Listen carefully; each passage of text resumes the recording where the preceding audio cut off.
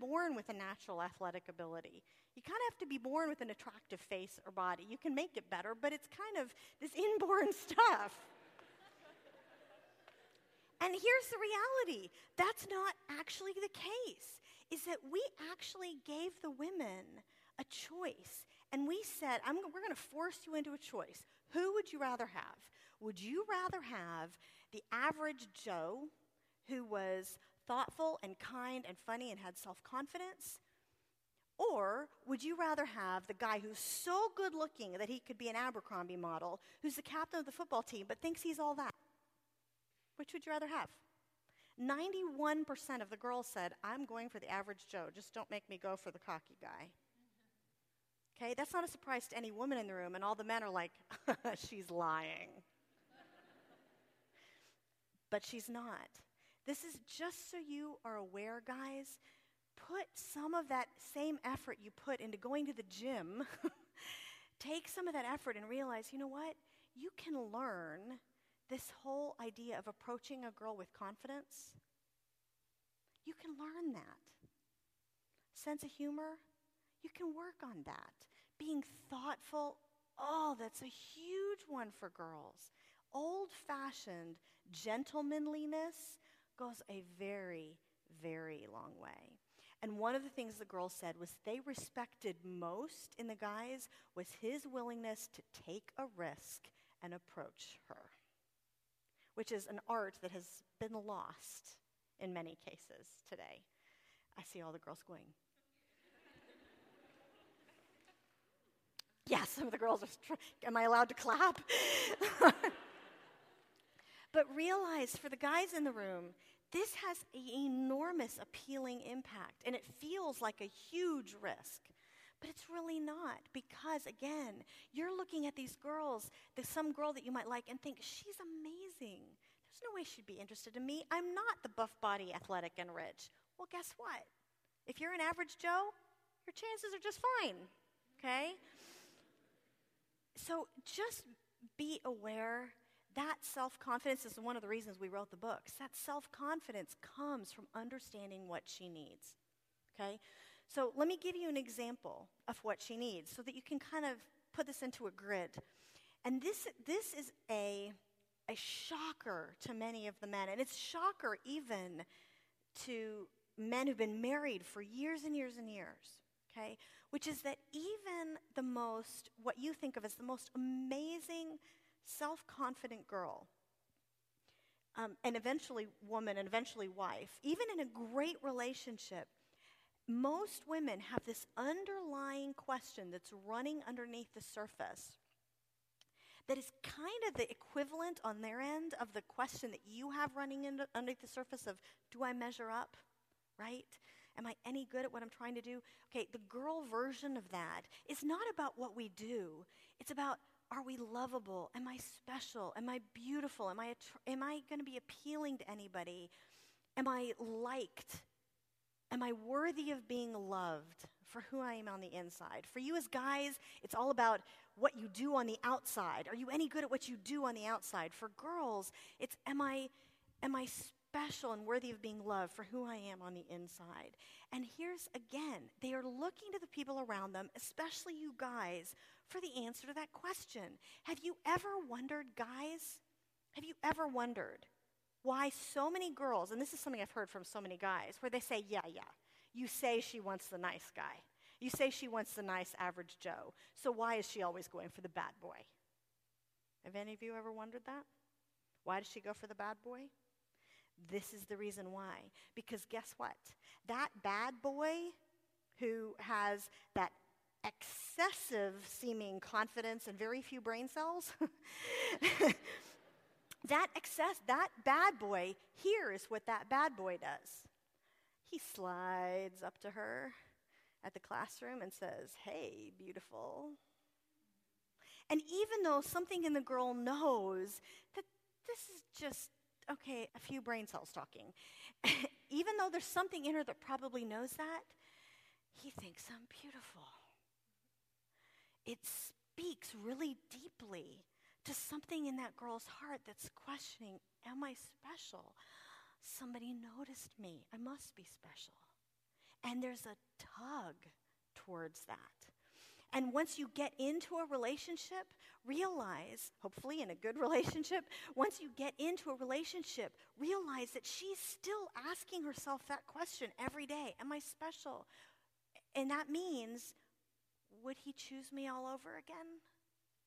That's what that means. And she needs to have regular reassurance about the answer to that question. And guess what, guys? This doesn't stop once you get married.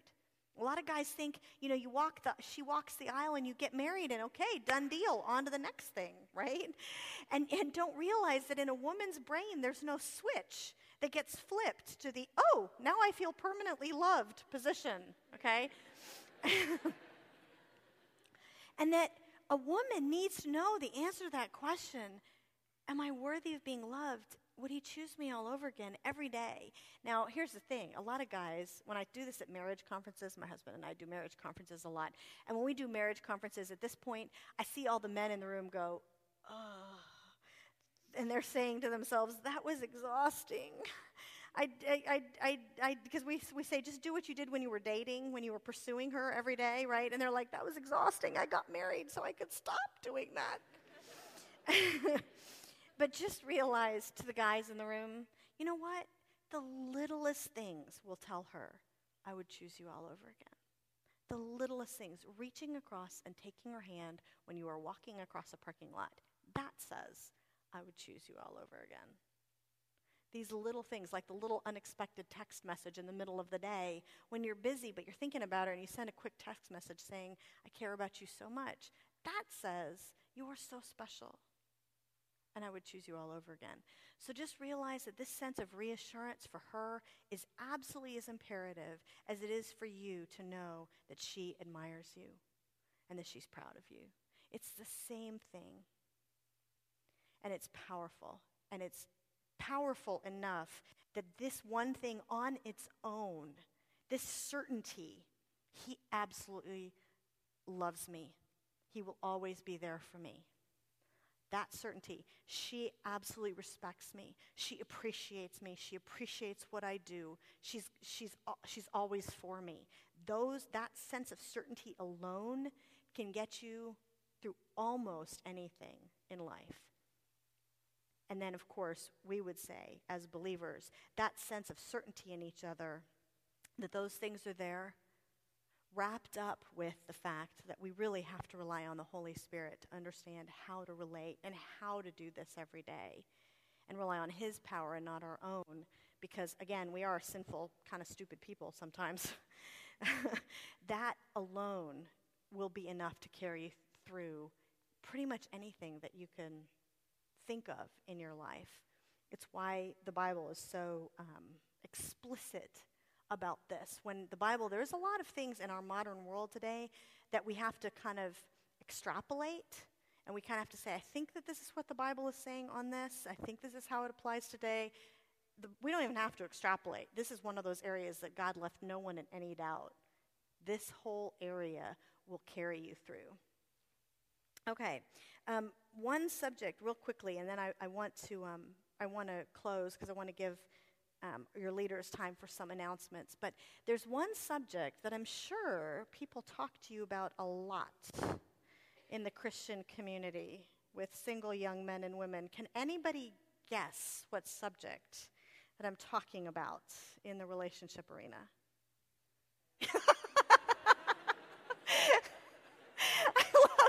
I love how everybody goes, can I say it in a chapel? Can I say the word sex in a chapel? Okay, so I need to tell you what we found, because this is so counterintuitive, but it is really important, because all of those pressures are internal and external, and you need to at least know what the research has shown. Because this is where you really need to make informed decisions, not just based on what the Bible says and what you really truly are, for many people, trying to do, but also what the research says, because it does have some ramifications.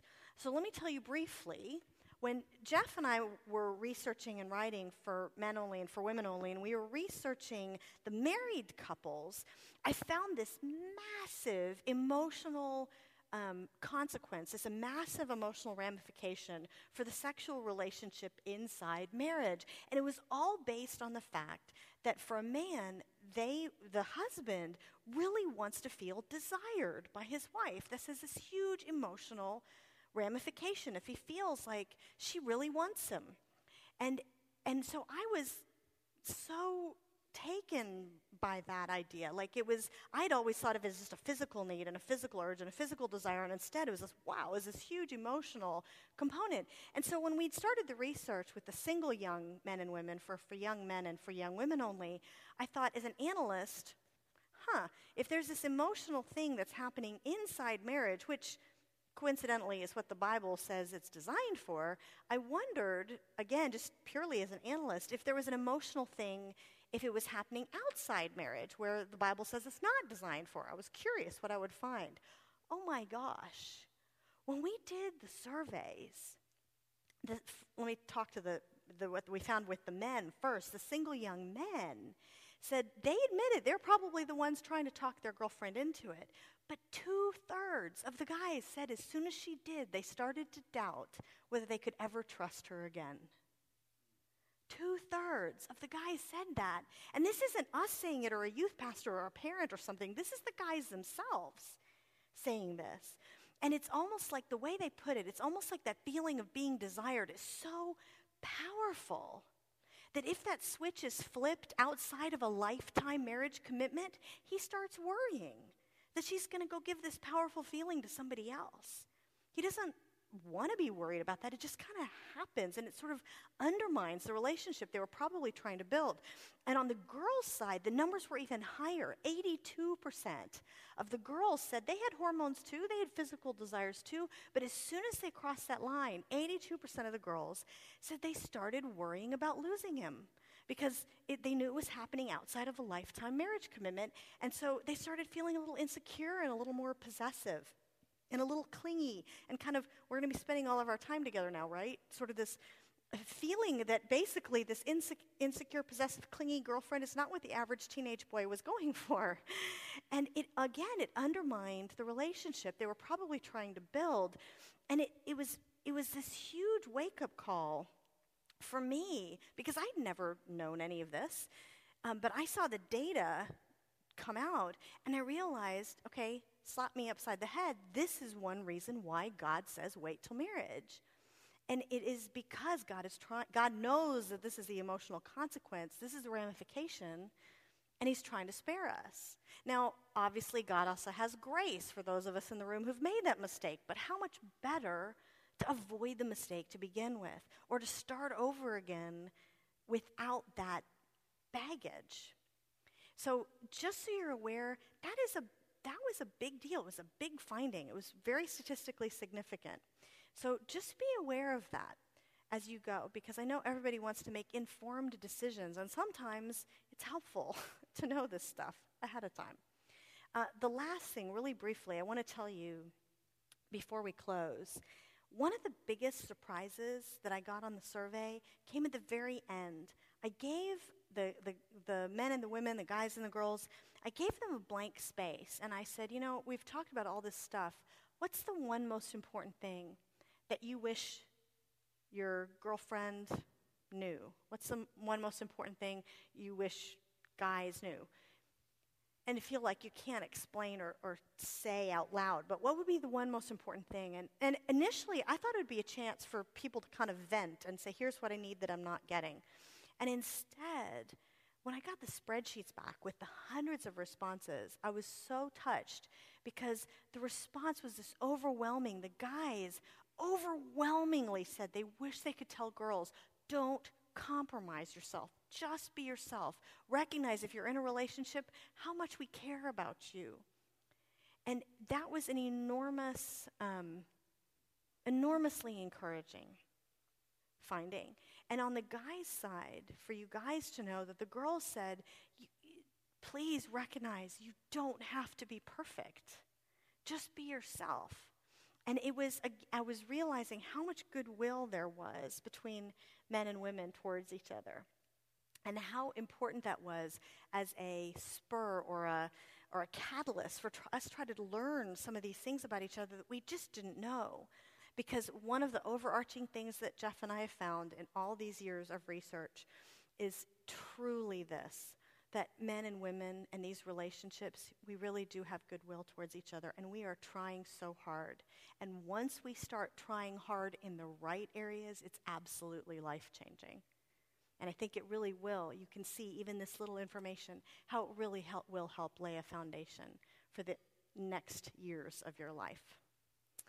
Okay, I think we're probably out of time. Is Chris around?